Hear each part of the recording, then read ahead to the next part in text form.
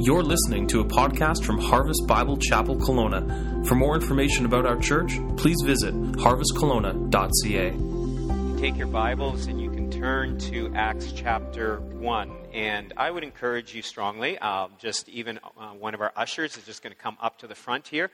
If you don't have a Bible and you would like a Bible to follow along, you can just raise your hand and he will just pass you one of these Bibles.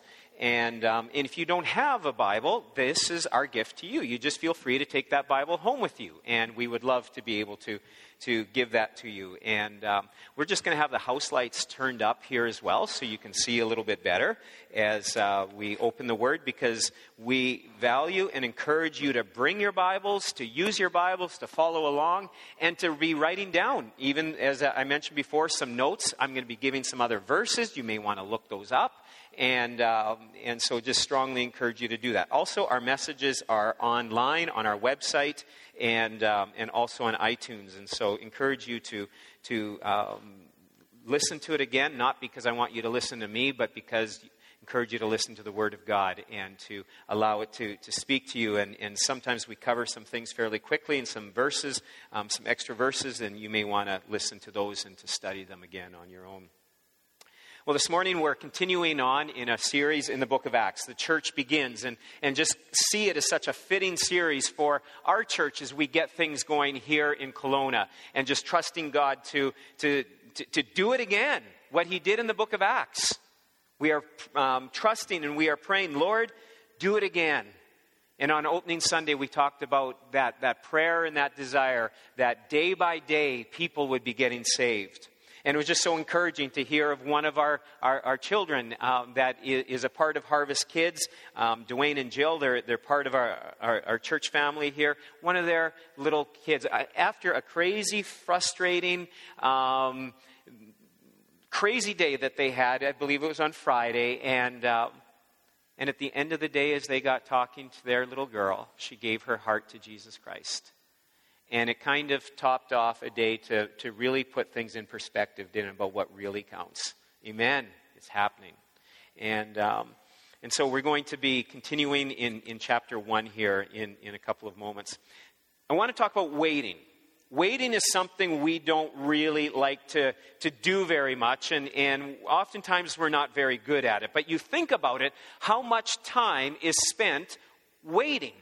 Waiting for something, waiting for someone, and whether it's traffic lights or in the doctor's office, or we're waiting to get back the results from the doctor, or grocery stores. I mean, people wait for the new iPhone, and we'll line up in days in advance at times just to make sure that they can be one of the first ones to get that new iPhone.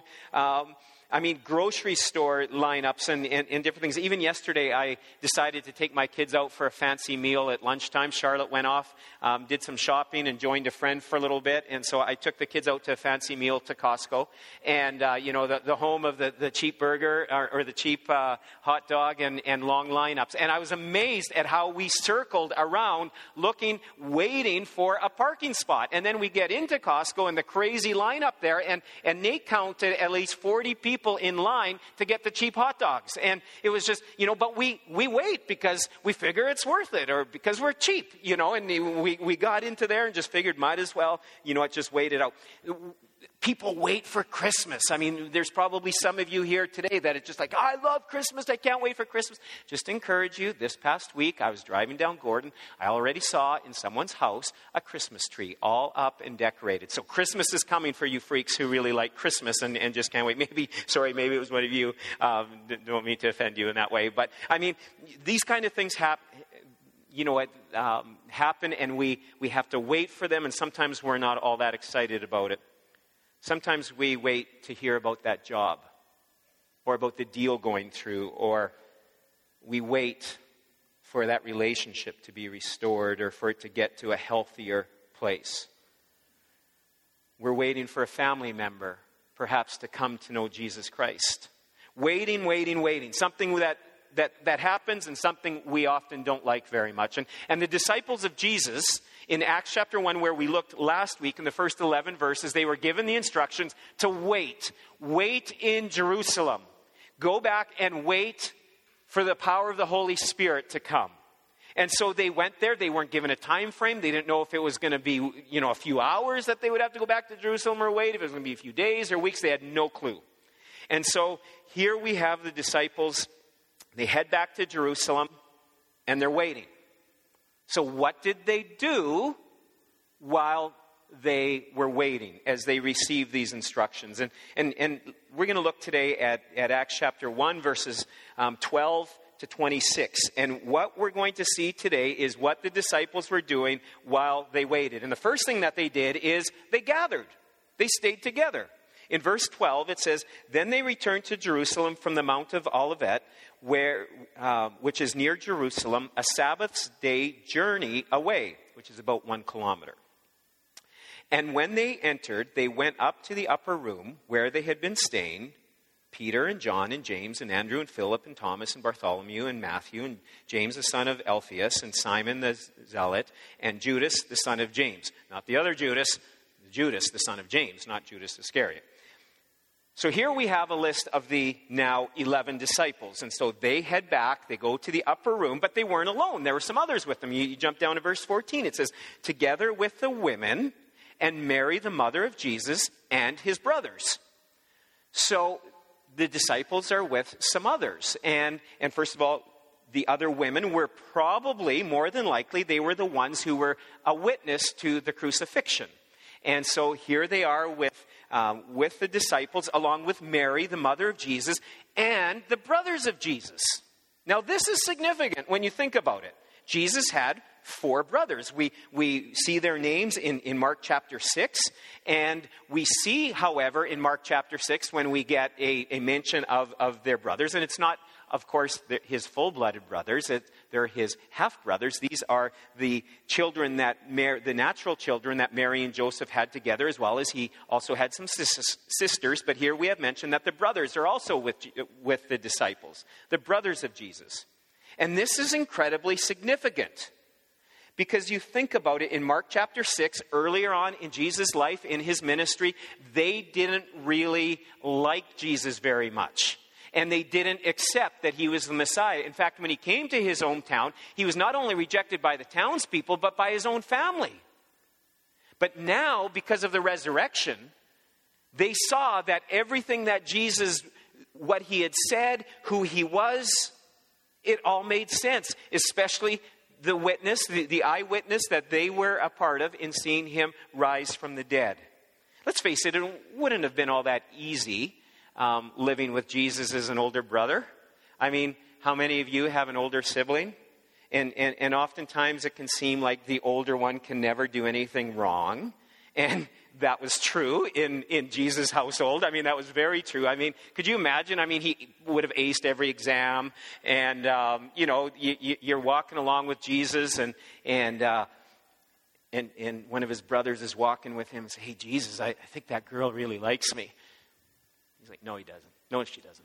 It's like, "How do you know?" "Oh, just believe me, I know." Yeah, she doesn't. She's not interested in you, And I mean, it would have been incredibly frustrating living with Jesus in that way. But they rejected him. But now they were on board. I mean, they were there. They went back. They heard these instructions. Head back to Jerusalem. They're like, "We're in. We want to be part of this."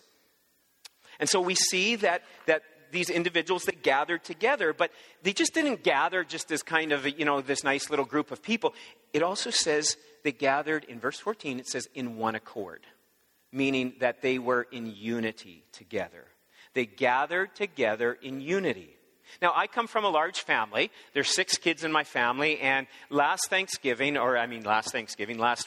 was Thanksgiving, and we can actually put up a picture of this family that continues to grow and grow, because 6 kids, and then marriage happens, and then kids happen, and then marriage happens to those kids, or is starting to happen to those kids. And so I think this was 28 or so of us that were together in Alberta last weekend, and having a great time together. And there's actually 5 of my family members who weren't here on this weekend. And so here you have this family, and you know what? With 6 kids and with a mom and dad, and as life happens, sometimes it can be kind of messy over the years. And you don't always get along very well. And And yet, as I think this is the 13th year that our family has been together on Thanksgiving weekend, and sometimes not everyone is always able to make it. But over the years, it seems that, especially in the last few years, God has been doing something very special and unique in each family. And even as the staff, we rent a camp facility there every year, and they just seem to enjoy having our family there, and we enjoy being there. And some of the staff comments, and they say, this is unusual. This is unusual as there's some worship time and prayer time in the evenings, and for the family to want to be together. And my parents look back and say, it's nothing that we've done. It honestly isn't. But over the last number of years, it seems, and my parents have taken the lead in this, but in the lives of the children, God has been doing a deeper work. And for each of us as families, and sometimes it's been through hardships and trials that it causes us to get our eyes on Jesus and to let go of the petty and the silly things of life. Are we a perfect family? Far from it. We have our warts and our wrinkles. But God is bringing unity, and He can bring unity into the family when our focus, when our attention is on Jesus. And so here for the disciples, here for this group of people, and we even see that it's even larger than just the ones I've just mentioned. We'll go on to that in a few moments. But there is unity when Jesus is at the center. There's unusual unity when He is the one that we have our eyes fixed on. When we remember His love, His sacrifice, what He has done for us. When you get your eyes onto Jesus, on who He is and what He has done, unity, it's not easy, but it's very possible. This group that gathered in the upper room here with Jesus had unusual unity.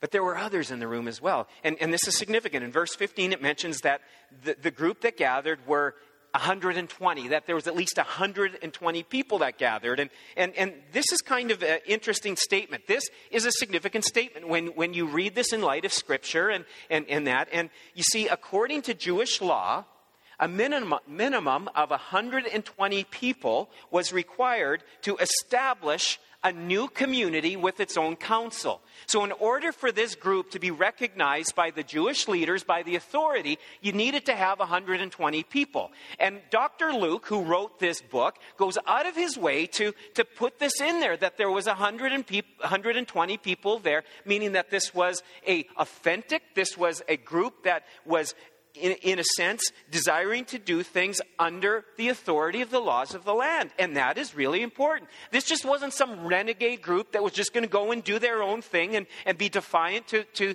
the Jewish laws. But instead, what they were doing is they desired to be a part, that they were not above the law, but they would submit and they would follow the law. Now, of course, the only time that they would go against it is when the laws were against what God's word has said. But in these areas, they desired to follow God's word. Do I always like authority in my life? We don't want people to tell us what to do we? I mean, and it starts at a very young age. We kind of get selfish, and we kind of, what's the first word that most kids seem to learn? After maybe mom, but maybe even before mom, it's no. They learn that. Why? They probably hear it from us constantly saying it to one another. But we want our own thing. I want to drive my own speed on the highway. I want to drive my own speed through school zones. And however, if you do see me ever speeding to church or away from church, like later on to the airport, and you see me speeding and breaking the law, and you think, Meldon's going to get caught. Don't worry. They can't give me a ticket. Because a former police officer did show this to me. It is in the criminal code in Canada still. They haven't taken it out. But you cannot give a member of the clergy a speeding ticket or any sort of a traffic citation if he's on his way to or from performing a religious ceremony. So that means I can drive however I want according to the laws of the land. I love it. I love this country, And so it is in there apparently. And so if you do see me speeding, just be careful if you want to keep up to me. You might get caught, but supposedly they're not supposed to give me a ticket, although I'm sure there's some police officer who would love to challenge that. So I just won't make his life difficult, nor mine, in that way. But I just thought you might be interested to know that. But this group came under the authority, and I believe so strongly that the church also needs to come under authority. And that we need to be under authority as believers, as a church. But things like constitutions and charity numbers and proper financial accounting and insurance policies and procedure manuals, totally agree with that sort of thing. Do I like it? Absolutely not. If you want to give me an aneurysm, just make me read through some of those kind of things. I mean, it will drive me crazy and I'll get quite easily distracted on other things. I mean, that just isn't something I like to do. But do I like it? You better believe it, because it's so important. We desire, as believers and as Harvest Bible Chapel here in Kelowna, to be above reproach, to do things decently and in order. And you know what? There's such a blessing when this happens. 2 years ago, when people started to meet together and pray and kind of say, okay, God, what are you doing? What might you be calling us to do here in the city? It became a very core conviction for Charlotte and I, for my wife and I, and for others that were a part of this, that it would be absolutely vital for us to be under the authority of a larger body. We just couldn't be some renegade kind of group just wanting to do whatever we wanted to do, even in the name of Christ. And it was a solid conviction that we needed to be under spiritual authority, that if we were going to have a voice for God and be viewed upon as a place where some spiritual teaching and there's spiritual authority happening here, we need to be under authority. We need to be accountable. And we have been so blessed by Harvest Bible Fellowship and for the way that they have taken us and how we fit under their umbrella of authority. Is it always easy?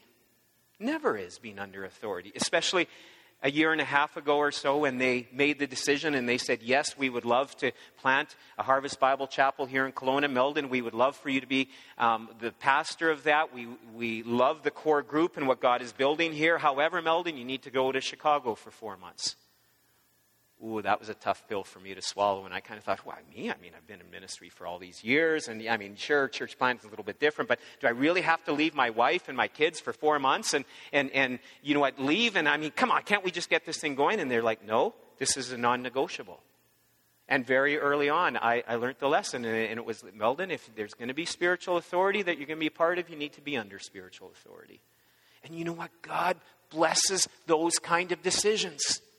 The time in Chicago, yeah, it was difficult, and yet Charlotte and the kids came down there twice. I was able to come home twice during that time. The longest stretch we were apart was, I think, 3.5 weeks. And the richness and what God was able to do in my own life, but also, too, the blessing that Harvest has become to us even now as a church, and the support group. You know, when that video was played at Harvest Oakville this past weekend, as well as some of the other plants.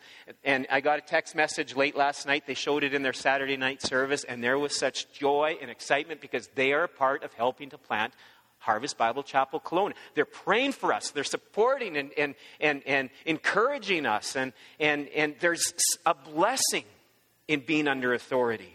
So don't always be knocking authority, because God has placed authority there. And this early church group desired to be an authentic group that were following kind of the Jewish laws and the customs that were going on. So that sort of thing is important. So they gathered in unity.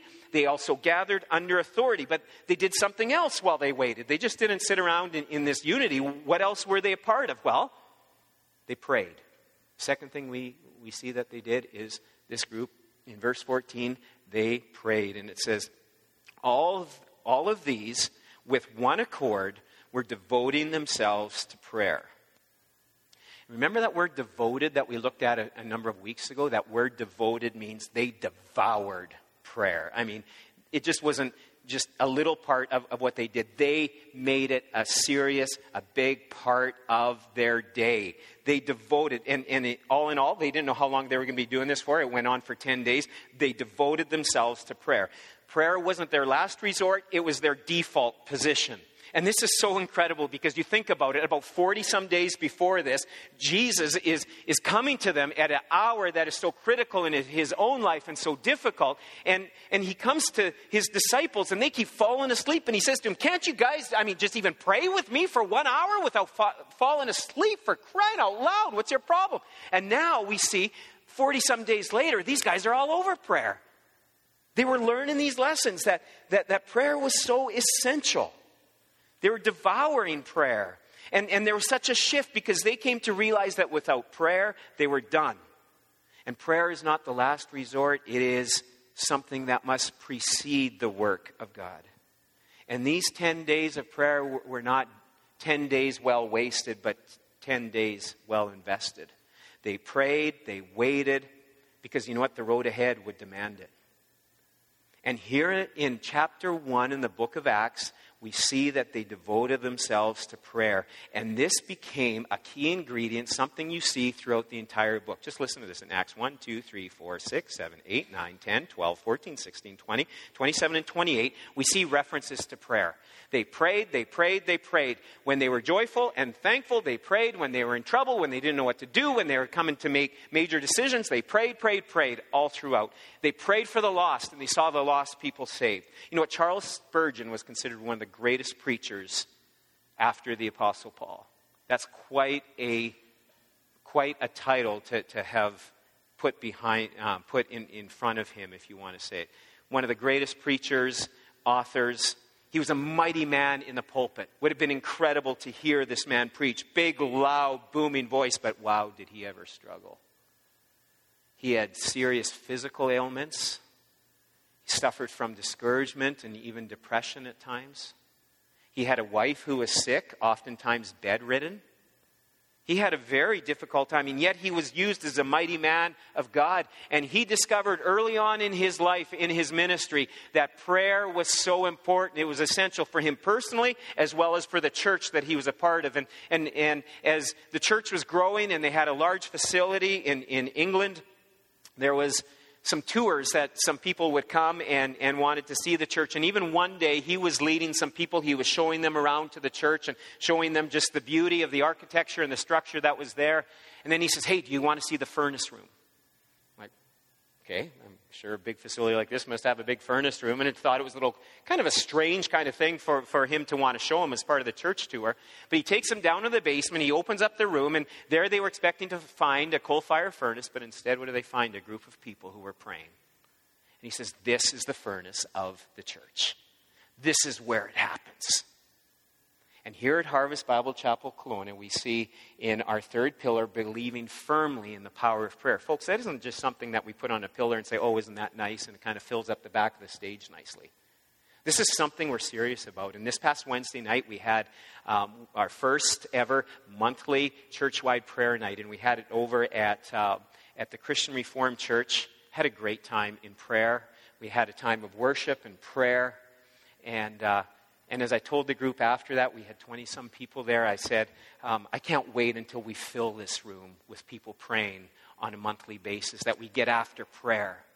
Sunday mornings at 8:45, we have something we call it Stop, Drop, and Pray. Stop whatever you do, drop whatever's in your hands, and let's get together in the lobby, and let's get after it in prayer. And anyone is invited to come and be a part of that, because without prayer, we're done. And I love hearing about Harvest Kids. Their leaders then took some time together in prayer. The worship band, they're in prayer. The setup crew, as they're unloading, just as they get ready to start unloading things, they stop and they drop and they pray. And after the service, just so you know, there's prayer that can happen in here, in the lobby area. It was a privilege to be able to pray with some dear folks. He's going in and having some surgery this week, and there's some concern, and it was great right before the service that we could stop what we were doing and we could pray and we could bring our need to God. Folks, we can do that anytime, any place. And my dream and my desire is to see our lobby after the service, before the service, at times where all of a sudden you see people talking, and next thing you know, they're huddled together and they're praying together. Not just talking about the weather, different things, but let's get after things. Let's pray for and with one another. Prayer is a significant thing that will happen once we get our small groups going. Not just a little check mark to the evening, oh, God bless our time, but let's get after it in prayer. But maybe you're saying, but I stink at prayer. I mean, there's so many people who are so good at prayer and I'm not so good at it. Hey, can we learn together and challenge one another together in this and get on this so that prayer can be something that becomes a growing part of our lives, of our church? So here we see the disciples as they were waiting. They gathered in unity. They gathered under authority. We see that they prayed. And the next thing that we see that they did is they did some preparations. They prepared in verses 15 to 20. And the first thing that they prepared was their hearts. They needed to get their hearts in the right preparation mode. And this is a crazy passage. I mean, you read through this, and the first number of times as I was reading through this, I'm thinking, okay, Lord, what message do you have for us? And throughout the course of this week, I'm like, Lord, what message do you have for us? Because next week it starts to get pretty exciting in Acts chapter 2. But this last part of chapter 1, I mean, what's in there? I mean, there's some kind of interesting stuff. I mean, some of it's kind of gory, and it kind of is a painful reminder of some things that had happened. But in the last part of this message, we're going to really focus in on two individuals that are highlighted here in this passage. And so as they were gathering and they were praying, and as they were in unity, they were also getting prepared. And I'm sure there was some laughter in the room and some excitement as Jesus had given them the Great Commission, and he told them, and just wait, I'm going to endue you with power, and you're going to be my witnesses. And so there's some excitement and like, let's get going. But no doubt there was also some sadness and some feelings of loss and some grieving that was also going on, and perhaps even some confusion. And so let's see here in verse 15. It says, "In those days Peter stood up among the brothers. The company of persons was in all about 120. And he said, 'Brothers, the scripture had to be fulfilled, which the Holy Spirit spoke beforehand by the mouth of David concerning Judas, who became a guide to those who arrested Jesus. For he was numbered among us and was allotted his share in the ministry. Now this man acquired a field with the reward of his wickedness, and falling headlong, he burst open in the middle, and all his bowels gushed out.'" I remember as a teenager reading that and thinking, wow, if I have a Bible memory verse that I need to memorize, that'd be a cool verse to memorize, And I've actually heard of some people who sign their name, on an email or, like some, like an author. And at times I've heard people, they put Acts 1:18 as kind of like one of those, life verses, just to see if anyone actually looks it up. And I mean, that's kind of a disgusting verse in the Bible. Now this man acquired a field with the reward of his wickedness, and falling headlong, he burst open in the middle, and all his bowels gushed out.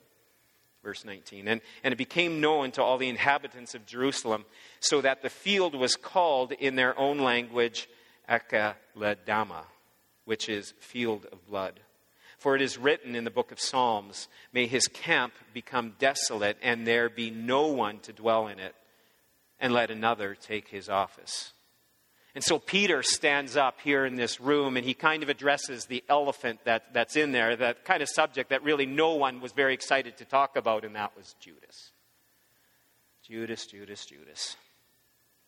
And I'm sure there was some emotion in his voice when he was talking about this. He's like, man, he was one of us. He was with us. He shared in the ministry. I mean, shared in some good times.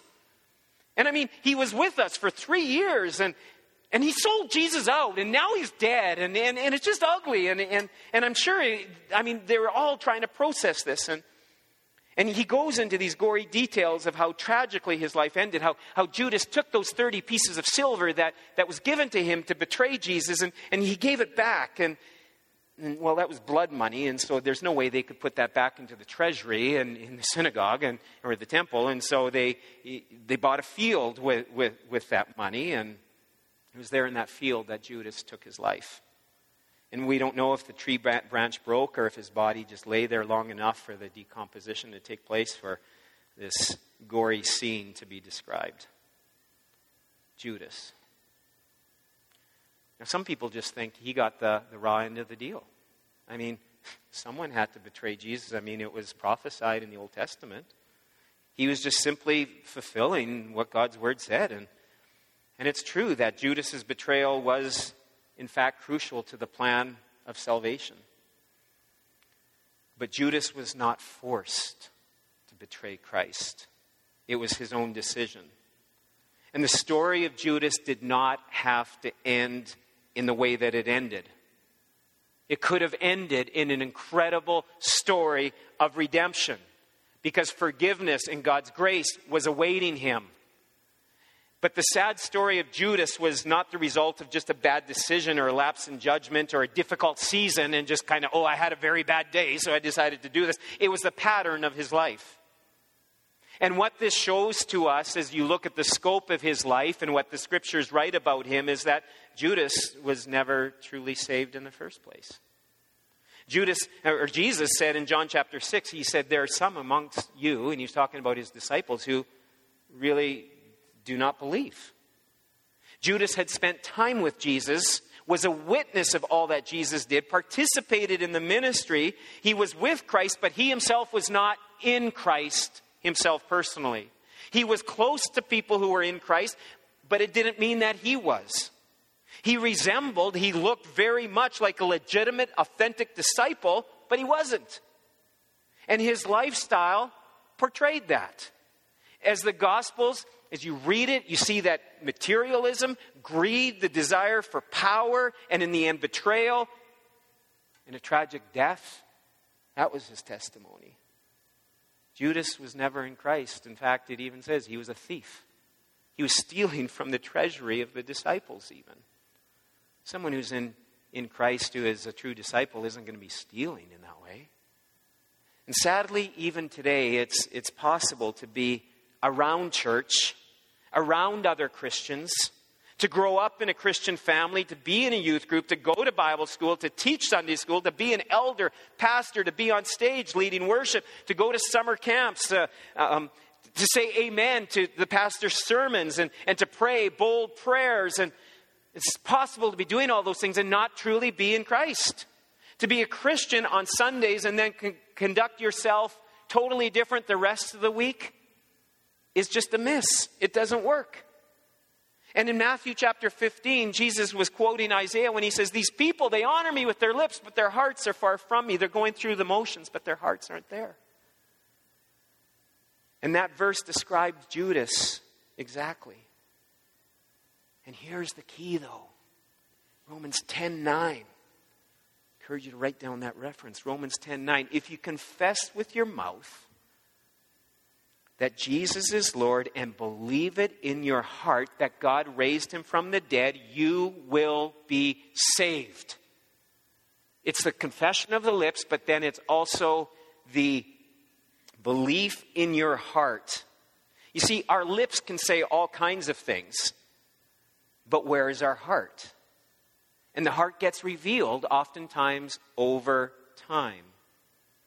But when your heart truly changes, everything changes. Just think back.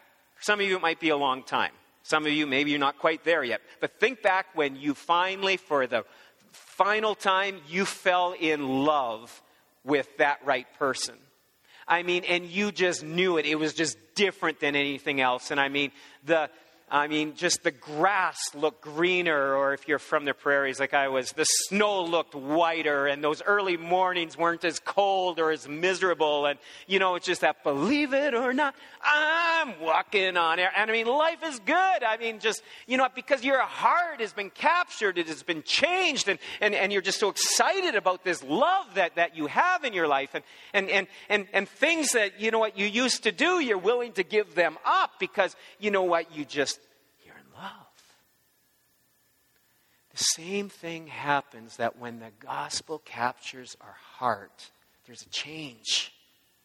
And there's a transformation, and our desires change, and we want to walk away from the sin that's around us, and there's a desire to want to be in God's Word and to pray. And you might say, but I struggle. And yeah, welcome to the club. But that desire is there and it's growing. And when your heart is truly has been changed, there's changes that start happening. If the gospel is truly captured your heart, it's going to show little by little. That's a process of sanctification, becoming more and more like Jesus Christ. And there are times, it's true that genuine believers wander and walk away and drift from the Lord, and we leave our first love, and that's where we need to come back, and we need to repent and return to Him. We were singing that this morning. Prone to wander, Lord, I feel it. Prone to lead the God I love. But what's the next line of that? Take my heart, Lord. take and seal it. Lord, do that work in my heart, not just the work, just not give me the right lip service to be able to say the right things. Take my heart, Lord, and change it and transform it. Listen to the words. I mean, and this, if you're just thinking I'm kind of freewheeling here, I mean, I'm not. But it was about 6-7 years ago while we were pastoring in Alberta, it hit me in such a powerful, in such a life, personally, ministry, altering kind of way. It started to, this realization and the wonder of seeing and just being so concerned about how many people can be in church on a Sunday morning, but never truly in Christ. I mean, they prayed the prayer, they were baptized, they gave a good testimony, they served, and yet part of this confusion happened because I saw people walk away in bitterness and unforgiveness and just, resentment in their heart and thinking, how does this measure with the gospel? How can this happen? And it's all about our hearts being transformed. And listen to these words of Jesus, because this was a concern for Jesus. In Matthew chapter 7, in verse 22, he says, on that day many will say, and there's a concern there. You may want to underline in your Bibles the word many. He says, many will say to me, Lord, Lord, did we not prophesy in your name? Didn't I have the right words come out of my mouth and cast out demons in your name and do mighty works in your name? And then I will declare to them, I never knew you. Depart from me. It's about our hearts being changed and transformed in the gospel. That's why Paul, the apostle, he said in Philippians 2:12, he says, work out your salvation with fear and with trembling. We're not to be afraid, but that we take and say, okay, Lord, how's my heart?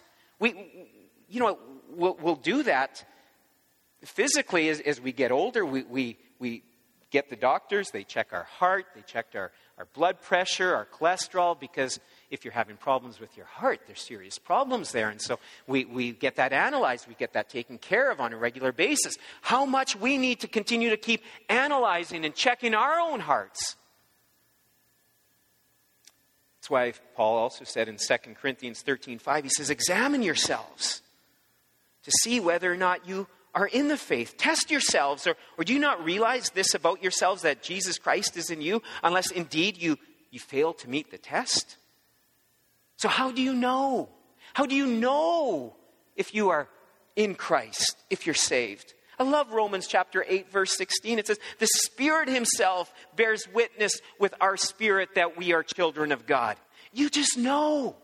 Remember, my brother, my youngest brother, he kind of had a number of interesting relationships in his college years and young adult and middle adult years. And as he was looking for the right one, and he kept saying, Meldon, how do you know when you find the right one? And I said, believe you me, you just know. You just know it's something in your heart. And finally, when the right one came along for him, he said, Meldon, now I know what you mean, that you just know. And in the same way, as a child of the Lord Jesus Christ, that when we're in Christ, you just know the Spirit. It testifies. It bears witness with our spirit. There's a peace and a calmness, even though life can be crazy, and there's a desire for holiness that we don't have in and of ourselves. And over time, there's fruit, there's change, there's growth as we pursue holiness and Christ-like living. We don't do it because we have to. We do it because we want to, because our hearts are being changed and transformed. You see, the story of Judas is a wake-up call, I believe, for many, but also an incredible reminder that there is grace and there is forgiveness that is available to all, no matter what. If Judas would have confessed and repented after his betrayal of Jesus, even after the crucifixion, we don't know the time frame exactly when Judas took his life. But if he would have confessed, if he would have gotten on his knees and said, I'm sorry, he would have been forgiven and grace would have been imparted to him. It wasn't too late for him. It's never too late. As long as God's Spirit is at work in our lives and we're allowing him to do that. The other person that we focus on here in this passage is Peter. Peter's the one who stands up and brings up this difficult subject of Judas. And think about Peter's life. Think about where he had been 40-some days earlier. That awful night that Jesus was arrested. Just prior to that, he's there with Jesus, and he's saying, like, I'm here with you, man. I'm going to stand with you as they're having that Last Supper together. They're, you know what, I'll never deny you. I will be with you to the end. And even showed that. I mean, when those soldiers came to arrest Jesus, I mean, he pulls out the sword and he chops off the ear of that soldier. And Jesus is like, oh, Peter, for crying out loud, and picks up the ear and puts it back on the guy there, and then they arrest him. And Peter was just, he's in there wanting to do it. And then in no time, what did he do? Not once, not twice, but 3 times. And on the third time, rather emphatically, says, I don't know the man. I don't know who I have no knowledge of who this guy is. Peter, he messed up in a major, major, major way. When the cross, Jesus was on the cross and he was dying, we have no idea where he was. He's afraid, he's ashamed, who knows? But after the resurrection in John chapter 21, there he is on the beach. And Jesus and him have that little talk. Read that passage this week and be encouraged. Read that passage and just see how our Lord restores. There's hope for all. There's hope for Judas. Look at the restoration that came to Peter's life because he had that talk with Jesus. He was forgiven. He was restored. Our God is the God of second chances. Amen? Amen? Yeah. And God used Peter in a mighty way. God in his mercy brings us, as he brought Peter to the point of brokenness. And when we are utterly weak and bankrupt in ourselves, and when we are sick and tired of faking it and doing everything in our own power and our own strength, and when we're completely helpless, that is when we are ripe for God's Spirit to get hold of us. This was the point that the disciples were coming to while they waited. Next week we'll see how the Holy Spirit came upon these once weak individuals. How's your heart today? Have you confessed with your lips? Do you believe in your heart that Jesus Christ is the Son of God, the Savior of the world? Perhaps you've been drifting or wandering away from the Lord, and maybe you need to have that little talk with Jesus. Kelowna is a great place. You can even have it out on the beach this afternoon. Go and have that talk with Jesus. You can do it at the end of this service. So as they were waiting and as they were preparing and examining their hearts, they were also getting the team prepared. And to finish this chapter off, in verse 21 we see, so one of the men who have accompanied us during all of this time, and this is the criteria they come up with choosing Judas's replacement. And he says, so one of the men who have accompanied us during all of this time that the Lord Jesus went in and out among us, beginning from the baptism of John until the day he was taken up from us, one of these men must become with us a witness to his resurrection. And they put forward 2. Joseph, called Barsabas, who was also called Justus, Matthias. I don't know why they just didn't call him Justus, or I guess Matthias. And they prayed. They took these 2 names and they prayed. And they said, you, Lord, you know the hearts of all. Show us which one of these 2 you have chosen to take the place in this ministry and apostleship from which Judas turned aside to go to his own place. And they cast lots for him, and the lot fell on Matthias, and he was numbered with the 11 apostles. So what's the criteria? He needed to be with us from the start, right from John the Baptist, right to the resurrection. He needed to be an eyewitness of the resurrection of Jesus Christ. And you see, it wasn't just 12 disciples that followed Jesus. There were many others that also followed along just a little further at a distance. They just weren't in that group of 12.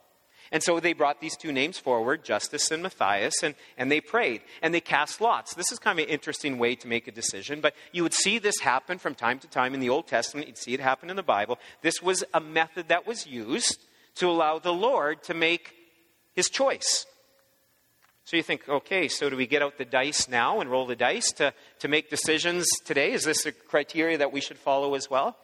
Well, you need to look at Scripture and see that was never, after this, it never happened again. Because, why? Because the Holy Spirit would come. And the Holy Spirit leads and guides us to truth and to making decisions. And there's a process of knowing and reading God's Word and spending time in prayer. And so we don't see this process needing to be necessary now because of the Holy Spirit. But it's interesting that this is the first and the last time that we ever hear of the name Matthias. Matthias voted in, he not voted in, but was brought in as the 12th disciple. In fact, out of the 12 disciples that were listed here now, we only hear of Peter, John, and James ever again in the New Testament. In fact, James in Acts chapter 12 was beheaded. That's what we find out about him. But these 12 individuals were involved in turning this world upside down. The book of Acts only gives us an account of the gospel spreading north. And that was basically, it was Paul, it was Peter. They were kind of the main players, if you want to call it, that are documented in the book of Acts. But we know from historical tradition that the gospel spread south to North Africa. It spread east to India. That God used these disciples to take the gospel out. That he used every one of them. And from secular history and tradition, we see that each one of these men went out and were involved in gospel ministry, although they were never mentioned again. They didn't get mentioned, they didn't get recognized, but the Lord knows the work that they did. And you know what I think? When I think of that passage, I think very much of the church. I think of Harvest Bible Chapel Kelowna in that. You'll see me up front. You'll see those on stage here leading us in worship, and you see kind of the upfront kind of things, but you don't see oftentimes in churches the crew of people that make all of this possible. Those who are serving faithfully right now with Harvest Kids, who would love to be in here, would love to be sitting and participating in the worship, but they're serving the Lord. Do they get much recognition or even oftentimes thanks? The Lord knows the work that they're doing. And at times we can recognize and we can thank them. And one great way, actually, if you have children in Harvest Kids, and something we'd love to just instill early, is that as soon as the service is over, to go and get your kids right away so that the workers can come into the lobby and enjoy some coffee and refreshments together, because we all want to be able to visit there. But because of policy and procedure and us being under authority, we want to have things done properly, that parents have to go and get their own children. They just can't be turned loose, because who knows where they'll find. It could be interesting. And so just encourage you, parents, grandparents, just to get the kids as soon as possible after the service and then join us for a time together. But you see people, people were here at 7 o'clock this morning, actually 6:30 this morning, getting this beautiful carpet laid out for us and being a part of this. There'll be those who will stay late into the morning, into the early afternoon to clean things up. There are those who, not everyone take a look because this will really embarrass them, but the people over there, kind of the sound and the video and the light kind of thing, they're basically behind the scenes people you don't know. The only time you know them is when they mess up, right? And then you're like, who's doing that, or what's going on, And I'm just thankful that we have servants who are willing to do this. And this is the way the body grows and functions. This is the way the gospel goes out, just like in the book of Acts.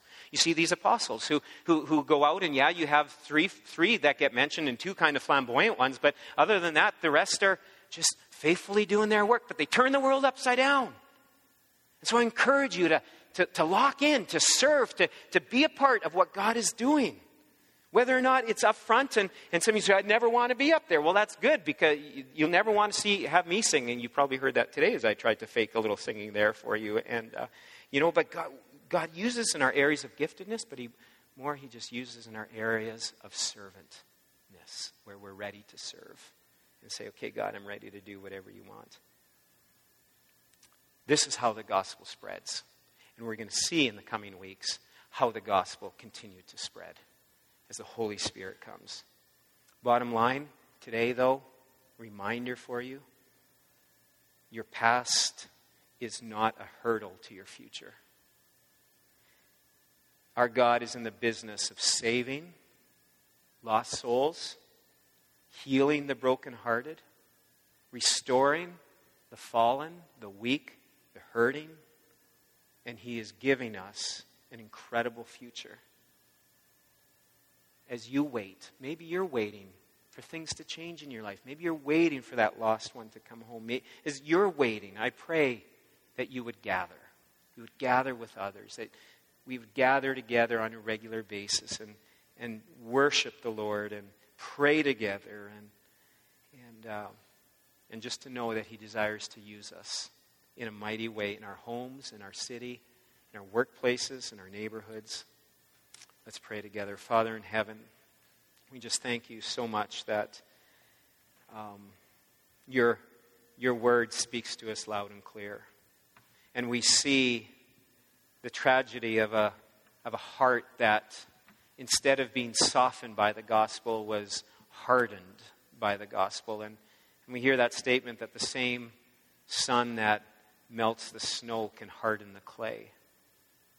And Lord, I pray that hard hearts here today, if there are some, Lord, that they would be softened. And we would have hearts that are ready and willing to be molded and to be shaped by you. And may we wait upon you and listen to what your Spirit is even saying to us about areas of sin or areas that we need to make right or things we aren't doing that we should be doing or whatever that might be. Father, you know that. And may your Spirit do that work. Lord, we just thank you for the incredible grace that is available to us in Jesus Christ. May we not take it lightly, but may we be so captured by the gospel message of what Christ has done. That is the motivation for doing what we do. And Father, we just thank you for what you are doing and what you will continue to keep doing as we desire to stay humble, broken servants of yours. Because then we are prime for your Spirit to do the work in and through us in incredible ways. We just thank you, Jesus. We pray this in your name. Amen. Let's stand together and worship.